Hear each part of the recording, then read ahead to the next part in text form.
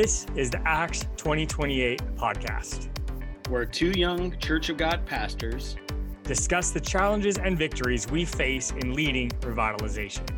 I am TJ Samuelu. I am Brian Seidel.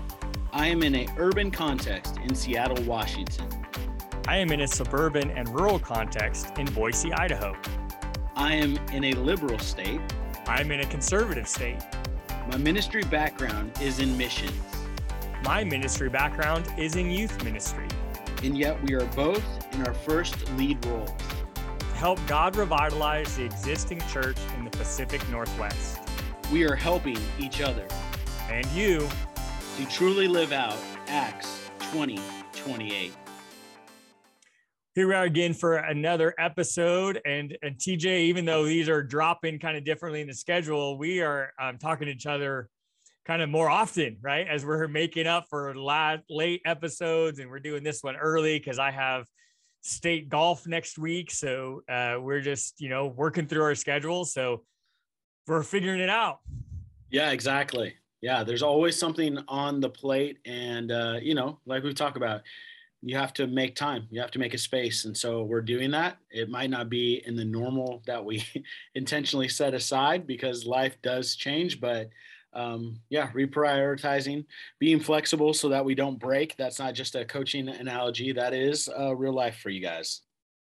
So, yep, absolutely. So again, if you're out there feeling like that your schedule's crazy, well, you're not alone because ours has been crazy too. So, which speaking of crazy, our world is crazy, TJ. Like we have all kinds of crazy things to deal with. And we know what we're slated to talk about today is just ministry in a post-COVID world. And so I think, we've talked about COVID in the past seasons. We've talked about, the fact that I am in Idaho and I'm in the West Treasure Valley. So even different from like our downtown city center, Boise. I've dealt with a lot differently. You're in a very different environment up in a more urban environment in Seattle. Again, the state of Idaho and the state of Washington have had some well-documented arguments over COVID, right? Between our governors and just kind of interesting things going on all around that. And so as we jump into this to say, like I said, we've talked about COVID a lot in past seasons, how we've dealt with it at our churches. But we are in very different environments, right? As far as how we have dealt with it in our churches and in our communities. But yet now we are to the point where no matter really where you are, the reality is we are moving forward. Yeah. And we have to. I mean, I don't know that we know exactly what that looks like moving forward. Like we may put some things into the ground that may still be amended, but like we were talking about before we got on to do the podcast, it was like 2019 is a year. We don't deny that it exists, but it is a part of the past. It doesn't exist in the same format that it did before. So things have gone on. Things are sometimes better because of it, and sometimes things are worse. And so it just depends on your perspective on where you're at in those things, because I'm sure we could all find reasoning to lament different things, including if you're a pastor and you became a televangelist or otherwise, like all of those things have changed. But really to engage and to have things like, what does this look like? And if you're leaning into it in a positive context, if your perspective is of that nature, you can say, where are some of the, like we were talking about, low-lying fruit, or where are some areas where we can engage to make a difference? We identify a need, and then how can we step into that, and how are we equipped to? And so if you are a pioneer in that sense, it'll give you a new opportunity to be Christians to people that maybe didn't expect that to come their way, or be the hands and feet of Christ at a point of need for someone in a way that they just didn't think that people would show up. And even past couple years are countercultural, just being available, being, encouraging, those things that we just haven't seen. So yeah, this is a new one. I think we're on a gradual shift. I'm hoping that we're turning the corner on a lot of these things. Yeah. So as we talk about ministry in a post-COVID world, I think the first concept, and you kind of already mentioned it, but I think the first main concept that we all have to accept is that we are never going back to quote unquote normal. Right. And we heard that right from everywhere, especially in the beginning parts of the pandemic, even when we weren't really, nobody was sure how long it was going to last or what was going to happen. And then the longer it got drawn out, the more that I think we started to realize, right, that our world is never going to be the same again. And whether that's in your community, in your church, in your family, just in our school systems, in our government systems, there's just everything has changed. And so that's the first concept, right? To doing ministry in a post-COVID world is that know that we're never going back to 2019. And so, like you said, just it's in the past. And we need to leave it there. Right. And we need to look forward, right, to what now we are going to do in 2022, 23 and onward. Right. And yet this is a biblical concept. And I think as we look at that, Jesus was talking to the disciples, and even when Jesus came on the scene, he changed everything. And in fact, that was the whole point of his, mission as Messiah was, again, the Father sent him on a mission, and he came to earth, he put on flesh, he stepped into our mess, right, that we've created in this world with all of our sin and everything. And again, the whole point of Jesus coming was that we would never be the same, that the world would never be the same. And, Jesus addressed this in a lot of different ways. But, one of the things we had kind of looked at, we had this Mark chapter 2 kind of laid out here, verses 21 and 22.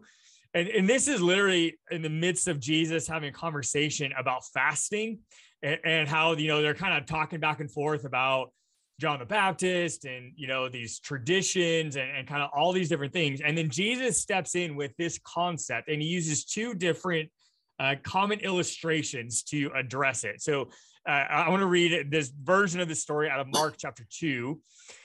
So it's starting in verse 21, and Jesus says, "Besides, who would patch old clothing with new cloth? For the new patch would shrink and rip away from the old cloth, leaving an even bigger tear than before. And no one puts new wine into old wineskins, for the wine would burst the wineskins, and the wine and the skins would both be lost. New wine calls for new wineskins." And I mean, I think part of, the part that, because, bring it into today's context, right? Like we're talking about wine. We know that it comes usually, let's say those that normally it comes in a bottle. It doesn't come I know that I've been in the local grocery store and it can come in a box, I guess, and some other things, but it came in a bottle, right? That's what we will normally see in this day and age. But back then, part of the context would have been we didn't put it in because it fermented, and as it did, it kind of stretched. Well, as the wine's fermenting, as it gets older and stuff like that, that's why we don't want to put new in, or it's just going to burst. So we have to have a new wineskin to go with the new wine. It's not a bottle, just for clarity's sake. But those were some of the things. So we can't do those same things by using the old thing, or it's going to burst, right? So that's one of the things that you were just talking about in that scripture. I was reading along with you, but I was actually reading the Matthew version. So if you're in Matthew, the fasting piece, it kind of goes from 9:14 to 17 is where it's found in the book of Matthew. But yeah, it's that part, and it makes total sense when you look at it that way, but we want things to stay the same. And let me say this, because we talk about this and there's always going to be a sports bent with this. And we were talking sports before we got on. Sports people are some of the most religiously tradition people. Like they have their nuances. They will wear the same glove, they have rally hats. They have socks that they don't wash or whatever that may be. They have those things that we are totally enamored with, keeping the same and keeping a streak alive and tradition and those things. This is counter to that. And so even in doing that, I like the comforts of knowing what the variables and outcomes could be. But if we're stretching, if we're growing, we have to do some new stuff. And that's tough. But it's in those moments. And I think I found myself in them outside of this, whether not seeking them on my own all the time, but just appointed in the sense of you can either learn to adjust with those, or you're going to just get consumed and you could break. So, hence the start where I said, be flexible so that we don't break. And so, when you now know that you've flexed yourself out in this analogy as much as you can, you will break. So.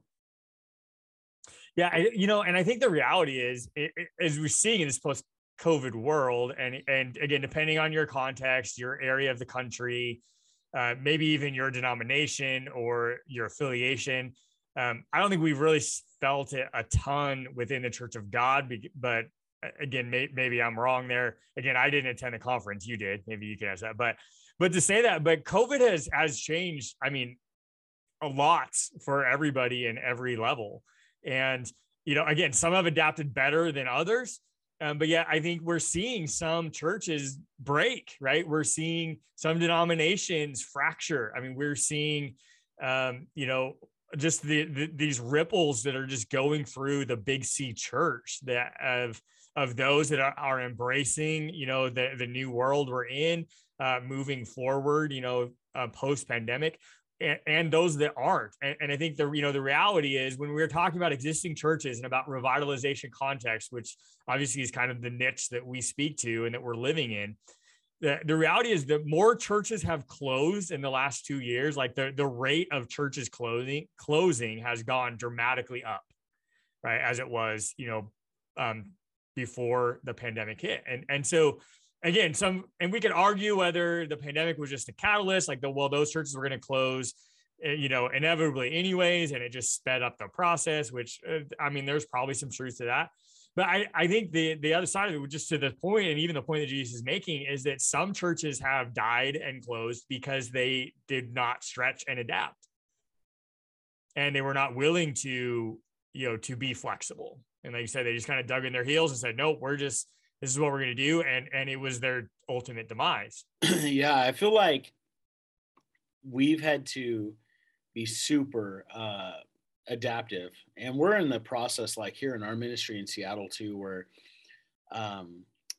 we've been talking about partnering with another organization to bring in a private school here to Seattle because of those things.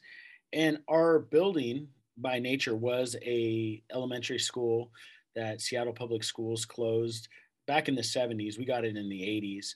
It sat vacant for a few years, but it is that part of in our DNA. If we do not stay flexible, like it is so tough to pivot, And I think, we talk about it even in terms of churches, like, there's some things, golden calves and things that we have. One thing that has allowed some of the smaller churches that did lean in during this time is they didn't have a huge ocean liner, and they weren't predicated on, like having to go into the harbor to create a U-turn. They were more of like a dinghy, and they could pivot faster. They could turn quicker. And so, like, if you're hearing this and you're a small church, then like, praise God, because I'm there. But also in the same context, like, again, that's what I was talking about, leaning into some of those things. Like, you can either look at that and say, we're hanging by a thread, or you can say, you know what? We have a lot less real estate, different things, like that we have to red turn tape and pivot. to have to deal with. Yeah. So there's some parts of that. Again, that's what I say in perspective. If like you look at this and you say, man, this is terrible, it's insurmountable. Yeah. But again, those are those moments I was talking about. Those are the only God moments where, like, for me, they've also been super humbling as we come out of this. And as we have partnerships on the horizon or things like that, I can't get it twisted to be like, oh, it's about me. It's not anything that I've done. It's the only God moment. The only thing that I can do is be obedient in that. And then, be receptive to where God is leading us in the process. Like, it's very humbling, but it's freeing as well, because you can say, if this rises and falls on me, then I'm going to be one of those statistics that you just talked about, Brian. Like, that's how I feel. Not an Eeyore moment, woe is me. I'm just saying, like, in a revitalization of a church, as me doing this for my first time, as a lead pastor, it's difficult. I've talked to, people that are mentors and stuff that have been in ministry for 50 plus years, and they still say the same thing. Like, we don't know. We don't have anything. I mean, you know, we talk about our common link of being at Cloverdale together, and Tommy's been there like, you know, pushing 37 years. If anyone knows the variables and outcomes of being in a place, it would be him. And I know that even through this is, and he is like way more of a cool customer than even I am. Like I can get more uptight, and I know like these things, they weigh on us. They do, and they're heavy, and they're there. I Before I went to Boise, for those that maybe don't know Tommy, it's like I asked a person from Church of God to describe him for me, and they said he'll be the closest that you meet to Santa Claus. He's a big, jovial, fun fellow. And that was the description of Tommy before I went to Boise. And, you know, that was relatively true. I mean, like, he's such a, you know, optimistic from the standpoint of like, he wants everybody to be happy. He wants to do those things, and he likes a good time, and he likes his comforts and he likes all those things. But even those, and he does literally drive around and give people presents. This is true. So like, yeah, you and I have been on many of those journeys. And so like, those are the things, and they've changed. Right. And I mean, maybe again, like we talk in context of some of those things, they didn't change for everybody. And so again, remember, we're talking just as we would from our own testimony. These are things that we've experienced from ours. Like, I'm sure, you know, as I was talking to Tom, he's like, hey, I still do those things. Where for me, this past week, I just went and visited somebody that has attended our church since we got this building that I just said in the 80s. And they still don't feel comfortable to come back because they're living in assisted living. They still fear that if something happened to them, they would bring it back. And they struggle with the fact that that would be, you know, they may put others that they live with in harm's way. And so I finally got a chance, but honestly, going there still in this day and where we're at, I mean, I had to sign off for, you know, all the different things and paperwork, and that I, you know, did have a vaccine, and that I haven't had all these things. And then I had to wear a mask the whole time. So those things still exist, obviously, with where I'm at as we move forward. I wonder if, you know, we talk about in context of church, I wonder what societies will still hold on to some of those things, because I think some of this won't go away. I mean, you know, we think of anything in any kind of phobia, you know, there's probably been some things that have developed during this time for some people that will hang around for a lot longer than they will for others. And again, just feeling okay to do that. You talked about that, whether that's from local government point of view. Man, we know this to be true from the Bible. Like, fear is a real thing. And if people submit to that, if they buy into that, and I'm not here on a soapbox to say, well, if you have this, your lack of it, or you don't, like, that's not my point. Point is realizing that these people all are dealing with it at a different rate. Just like, again, like I said in our testimony. So how do we love people? How do we reach them at their point of need? And how do we do those things? And that's going to be an ongoing question as we go. But part of it is being aware of your surroundings, being engaged with your surroundings, and then how do you help do that? So that's, you know, we have other lists of some things here of things that are now commonplace that I don't think that I had ever done a Zoom prior to the pandemic. I know that's more of the brand, but it will probably Zoom calls, because you have your Microsoft, you know, Hangout and Google, like out, you know, like different ones that they all have. But, you know, Zoom may become the part where it's like Kleenex. Well, it's facial tissue, but there is a brand called Kleenex. I'm sure Zooms will now live on probably for those things. But yeah, there's just a lot that's gone there. But yeah, jump back in. What does that look like for you? I mean, I've kind of talked a little bit about, for me, that's been a hardship. But we have found, again, ways to engage. And again, that's the perspective that you have to look at, because if you look for opportunities for negativity, oh, they're plentiful, and you will just render yourself. I probably spend half my day on the fetal position on my floor if I did that, but that's not what God's called me to. And so we look for those areas. So again, if I'm looking for a new conduit or a new wineskin for that, some of the things that inform me are going to be I serve on the Maple Leaf Community Council. So what does our community need? Talking with our District 4 representative for our city council, Alex Peterson. So we found out that we need childcare. So we have a child center and we have those things. And so we engage in different ways. And so again, that doesn't just fall all on me to recreate that, but being in touch, where's the need?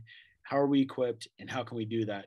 Yeah. So, and like you said, again, in our context in Idaho, I'll say is that we been very open about, have been in very different environments, right? As far as kind of government regulations and kind of just the general population opinion on all the things from vaccinations to masks to, whatever.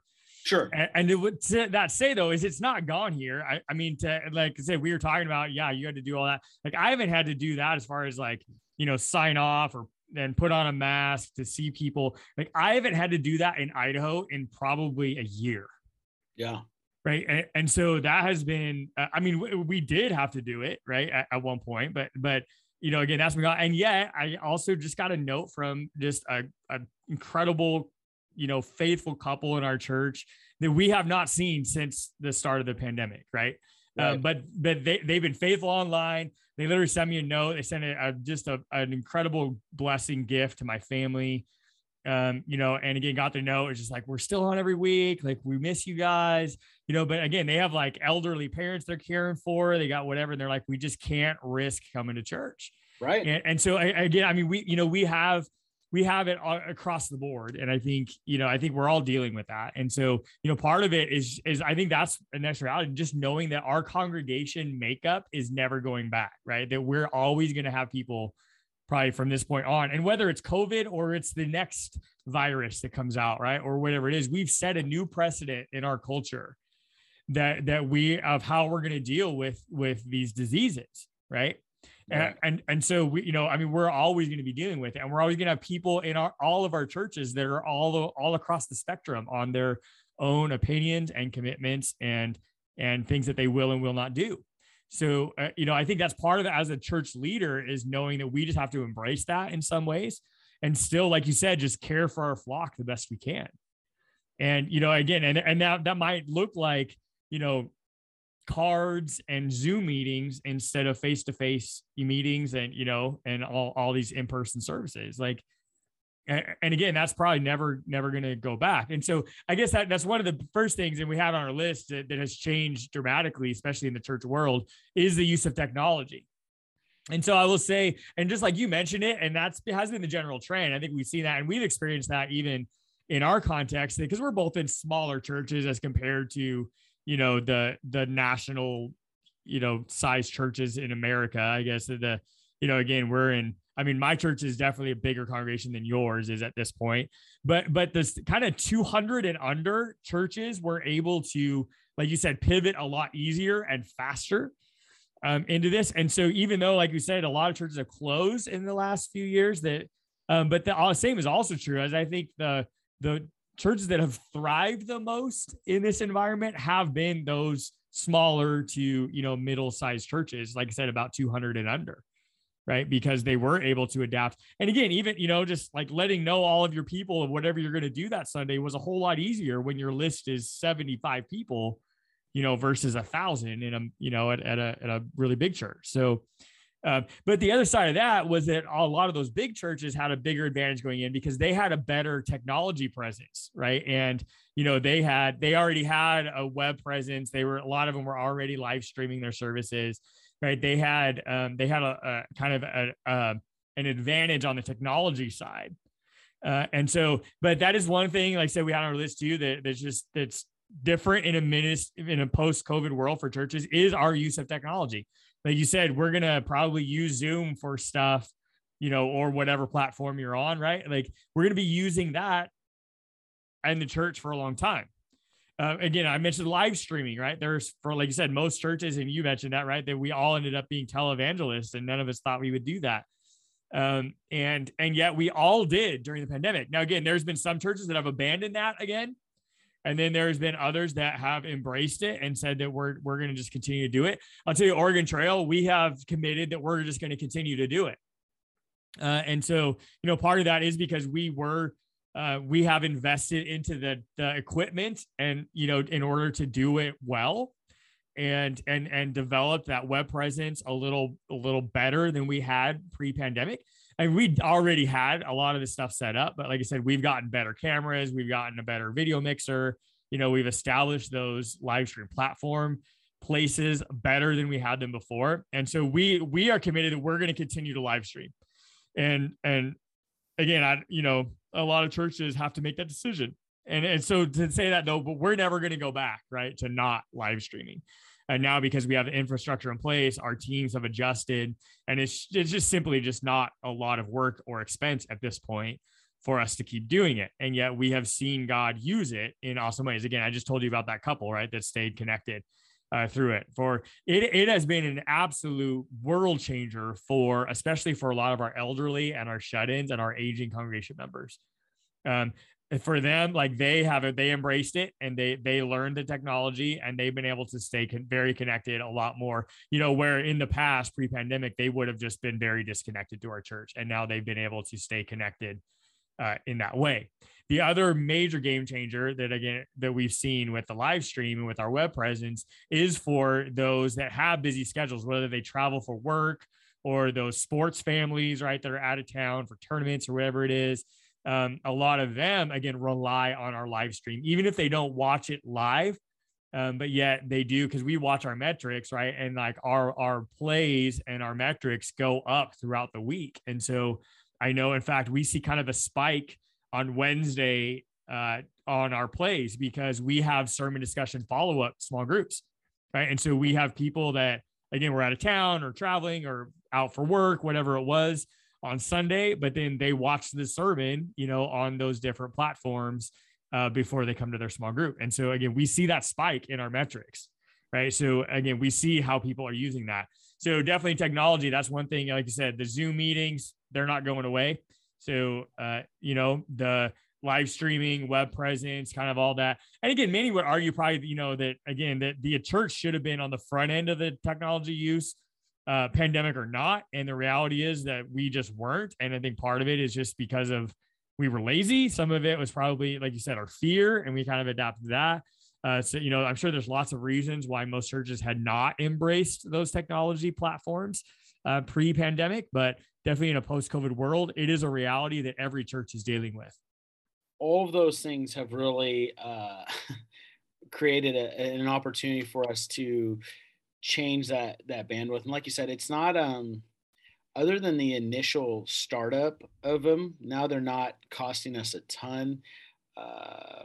Like different part for my church is, is like the city has become more expensive to live in. And this is, from Boise, people have moved out to where you guys are, but even now they're going to start moving out further from that. Right. And so like for us, we're a commuter church. And so Zoom helped create something in a big, metropolitan area, top 25 population of Seattle. It was very tough to coordinate midweek services or men's groups and stuff like that, because someone could be going through traffic and having to get here was difficult because we were a commuter. They're not all local in that context we'll say within 3 miles of the church. And so this has given us, again, is a time to lean in a little bit more flexibility to meet, to do those things. And so, yeah, we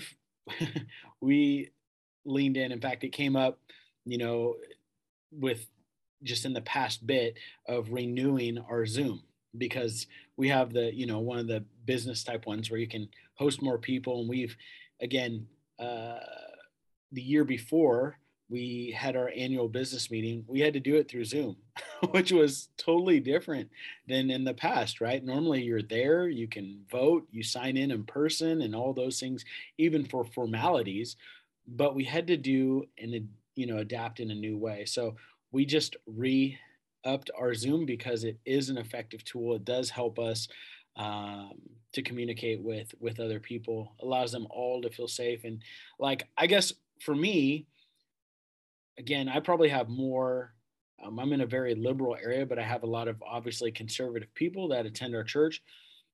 There can be variances of opinion because our culture around us and people. Like what I would say is one of the things that's helped us navigate it is, again, not to be super corny with who we are with the Church of God, but there is a line that says, even the website, we're talking about web-based stuff, Jesus is the subject. And like, not to just be dismissive, like these are real things, but I think even if we sat there and we hammered these things out till we're blue in the face, there's going to be people on both sides of it. And so remembering that in this process, your brother or your sister may have a different point of view. In fact, that's been the case even in our church. There's been some from the same family that have very differencing views on how this plays out or what's safe or what should be. And it's like, is that about Jesus? Because if it's not, then it's not going to take the forefront. And so like, not that we're just trying to run away from it, but knowing that people could come from a different viewpoint, we come from a different part, and we're all like, even in our faith walk, as you talked about development and those things, people are at different stages in their faith walk. Why wouldn't they be at different stages as they live out life and stuff as well? So like, we've had to have a lot of grace around where we're at, because it's just so different, and it's so different from people even within our own congregation, the culture we live in. And so yeah, we've really had to have a lot of grace. But those things are the web presence, all of those things that you just listed, even like you said, digital pieces, now we do more of. I actually had someone ask, like, can we get a paper version of something? Because I didn't get the midweek blast. And I was like, wow, that's kind of a crazy part, because we were just, again, and we had a lot of school stuff left over. And one of the volunteers that's here that used to teach here was helping. And she's like, what do I do with all these dictionaries? And so we have like this huge classroom set of dictionaries, probably like 45 from a couple classrooms or something that we could use. It's like, man, people use that. Even when our school closed, they had laptops. So they have apps, they have things that are just more streamlined. Yeah. And like, I was just, when you're reading, I still have like my big old study Bible. And so this is, well, here, I'll cause they're here. Not that this was planned. I have a lot of books but I still have like my ESV and my NIV study Bible. So my MacArthur one and otherwise, like, cause that's how I was trained. Like, I still go back to those things. That's kind of like my Linus comfort blanket, in the sense of when I'm doing my prep, it's there. But if I'm doing a smaller, like just reading, I have this one that's there. And oftentimes is where, if I'm reading for communion and stuff, I'm here. So all those things, just finding a balance. If we were in the classroom, we tell it, then we tell it again, then we tell it some more. But bulletins, all of those things, like the meet, stand and greet your neighbor. We don't take offerings and stuff anymore, right? Like, we take donations in boxes when they come in. And so like we try to take those things and then lean into them again. So it's like, we could either condense the service a little bit more, and or know that this hour, or whatever your service time is so much more like impactful in those things, and you can discuss them. But there wasn't like we talked about some of the bigger churches, there was a lot of things that were built in that sometimes we could, say that it was fluff maybe. So sure. Well, yeah. So again, just to kind of review our concepts we talked about. One, we're never going back to a pre-COVID world. So we need to embrace the post-COVID world. We talked about use of technology and how, again, this has brought churches kind of up to date in a lot of ways, right? And with the rest of our culture on using technology. And then you brought up kind of the next thing we had written down, which was just, when we go back to our in-service or in-person services, what do those logistics look like? Because those have changed. And like you just addressed as some of those ones for you guys, I'll tell you, our offering, again, we have not passed an offering plate, since before the pandemic. And again, that was one of the things in our in-person services that we, we still did, right? We still had the ushers come forward and pass the plates through the rows, and again, that was obviously just a huge, big no, right? Even when we opened up, back to in-person services, coming back just on the midst of it. And like I said, again, we were shut down very short amount of time compared to most other churches. But again, we came back, and that was one of the things we're like, no, we're just not doing that. And so we went to, again, the box on the wall in the foyer, and everybody doing that, right? But like you say, it eliminated that part out of our service, and it did just make it more efficient, right? And again, we decided that hey, you know what, we are never going to pass a plate again. And the reality is that it actually changed our giving patterns very dramatically within our church. And where, pre-pandemic, our giving really trended with attendance, right? Like, again, on a highly attended Sunday, our offering would be big, right? On a low attended Sunday, our offering would be smaller. And we saw that, and it would naturally trend with attendance. And yet through the pandemic, like I said, what part of it was just adding the box, as well as embracing online giving. And again, we had some online giving platforms set up, but we were not actively taking tithes and offerings through online giving. Right. So like I said, we were kind of starting that, and so we again, finished that and really, promoted that, as well as promoted other things. And again, one of the things that we did, just because of the online giving, comes with all those fees. And that's one of those questions we've had in the last several years at our annual business meeting, is always like, what's this line item? Why did we spend this much money to whatever this is? And we're like, that is the online fees that we have paid. Right. And people are, which nobody should be shocked by that anymore. I don't know why they realize that, like, when you swipe or use your card, whether it's online or to swipe it, the business has to pay fees for you to use that convenience. It is not free. Right. And so again, as a church, we have to pay those fees. And so that's aligned, in our budget, right? In our expenses. And so again, that's the part where, like, even if you go to a Minute Mart, they have like a purchase minimum, or they tack on a 50-cent fee or something like that. Yeah. Exactly. One thing that we've done with ours was our platform gave us the opportunity to give our congregates a chance, if they give online, that if they want to pay the fee, they could put that in, or allow the church to do it. So they can opt out of it. One other way, just as a resource, since we're on it, and I'll let you go again on that, but was when you do like bill pay. And so like Courtney and I have had to talk about, like, our tithing is not a bill pay. So we've kind of almost like have to like close it down or schedule it and then like reopen it up, because that's kind of like the self-examination piece of like just humbly giving it. I don't want to become like a bill, that it's something more than that. It's a first fruit kind of posture.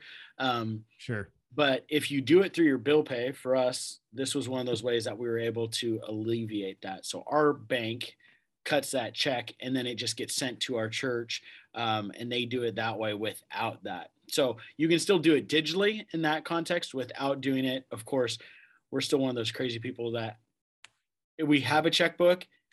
I think it's the only check we ever write if we have to write it, but it's still there and it still exists. But there is a more digital part like that you can schedule it through your bank, and they can do it. And that saves your church, again, some of those things and some of those money. But statistically speaking, you are accurate. What they found was, if we pay a percentage point on this, the amount of giving, the volume is so much greater than that percentage that you thought you were going to lose, because it makes it easier for people to give, including year-end gifts, which have been historically one of the bigger ones, that people can give that if they forget, or they didn't make a service, or they're traveling, and those things. So sorry, I wanted to jump in with a resource that we use. Yeah, no, absolutely. And that's where I was headed and actually we've used that opportunity to say, hey, there is a way you can give digitally without, paying those fees. Right. And yeah, so again, and that is the way that we give to the church as well, is through bill pay. Right. And we've encouraged people to use that service, because that is a free service at your bank for most banks. Like, and I'll say, I guess that maybe that might not always be true, but if you're at a bank that doesn't have that free service, by the way, you need to change banks, by the way. But anyway, so yeah, I mean, that has changed changed our giving patterns dramatically. And like I said, and that's been a very positive thing, right? it has enabled people to, yeah. And again, we've switched online platforms and we've done that too, where now the one we use does have, again, the option, if they use their debit card, it does say, check the box for you to pay the fees. But then ours has also just not now, our online platform has the ACH option built into that platform. So they can, again, just like you can do on a lot of websites, right? If you just put in your account number and your routing number, and then it'll just auto deducts it. And the fees are a lot less to do it that way than to actually run your debit card. So again, there's just different ways. And so definitely embrace that. Again, if you haven't embrace that yet as a church, talk to your treasurer, to your board, and just get that, because we've seen a very dramatic change in our giving patterns to the positive, way, in embracing those alternate ways other than just passing the plate. And it's different, right? And so that's the point of where we're at. Like for you, that could be, like you said, it was so tethered to attendance. So during the winter months, if you guys get snow and people don't show up, that's not a huge concern anymore. Like you can put safety over sometimes, like we need to be open, or if we're closed for a couple of weeks, this could really take a hit on the bottom line. That's no longer a hindrance. You can make a well-informed thing. For me in Seattle, because we have the moniker, and it doesn't rain as much as everyone says, but it does. So during the summer months, that's when a lot of people are gone too, just like there. But I mean, they enjoy the outdoors. And so there's a lot of reasons. It's going to be different for everybody, but knowing how that works so that you can be ahead of the curve. It's a freeing moment. Yeah. And we're talking about service logistics again. It's still like, again, we did change how we did communion during the pandemic, but now we've gone back to our traditional way, and we are passing the elements through the rows again. And just, we've gone back to that. Again, there's like the stand and greet time in the service, where everybody shakes their hands and it's just an awkward time. I'd say we have not done that at Oregon Trail for many years. We had already abandoned that a long time ago for non-pandemic reasons. But again, I think there's been, I'm sure, a lot of churches that, again, obviously couldn't do it during the pandemic time, even if they were open, that people didn't want to shake hands or be that close to people, or they have, opposite rows or whatever it might be. So, again, that, I think, to me, that was a trend that needed to die in the church that I think the pandemic has killed completely, which I hope, because again, like I said, that's probably a different podcast to go into all the reasons why we stopped doing it. But I don't know. Do you guys still do a time like that? We don't have the meet and greet, but what we have is we've extended our ushers out to like the entrance and stuff like that, so that people, if they're coming at this point, the hope is that they've been missing that community. And so there's not a place or a space for that in the formal sanctuary kind of service part for it, but there is a welcoming vibe that is there. And so like, that's where we just kind of adjusted that. It allows, like you said, for other reasons, people to engage at a level at which they desire, instead of sitting there as a first time and feeling awkward, like sitting there like, forced, I don't know anyone. And like, now I got to say, so we've kind of addressed it in that way.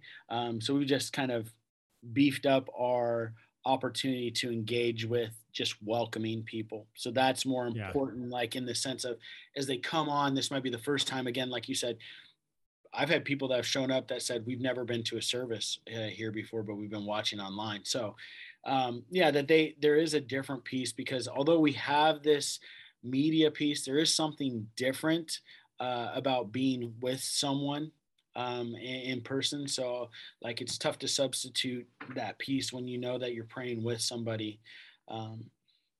But yeah, we're rolling. We've got those things, and we're ready to see what the next season has in store, and how do we continue to pivot. And so we're all for it. Yeah. So again, as we look at that, again, the other thing we talked about, can you just real quickly, because we want to stay within our time constraints. And I know that, again, our episode time is coming to a close, but one of the other things was how our communities have changed. And again, and whatever community you're in, like I said, again, I'm in, more rural Idaho, you're in urban Seattle. And yet both of our communities have changed dramatically, right, in the last few years. So again, just address your community. What needs are there that weren't there before? I'll tell you, again, I kind of talked about it a little bit on here, but we're looking at opening a Christian day school or preschool daycare in our community because, again, COVID has changed that need dramatically, right? So again, that's just something that we're looking at rising up to meet because our community is in need of that.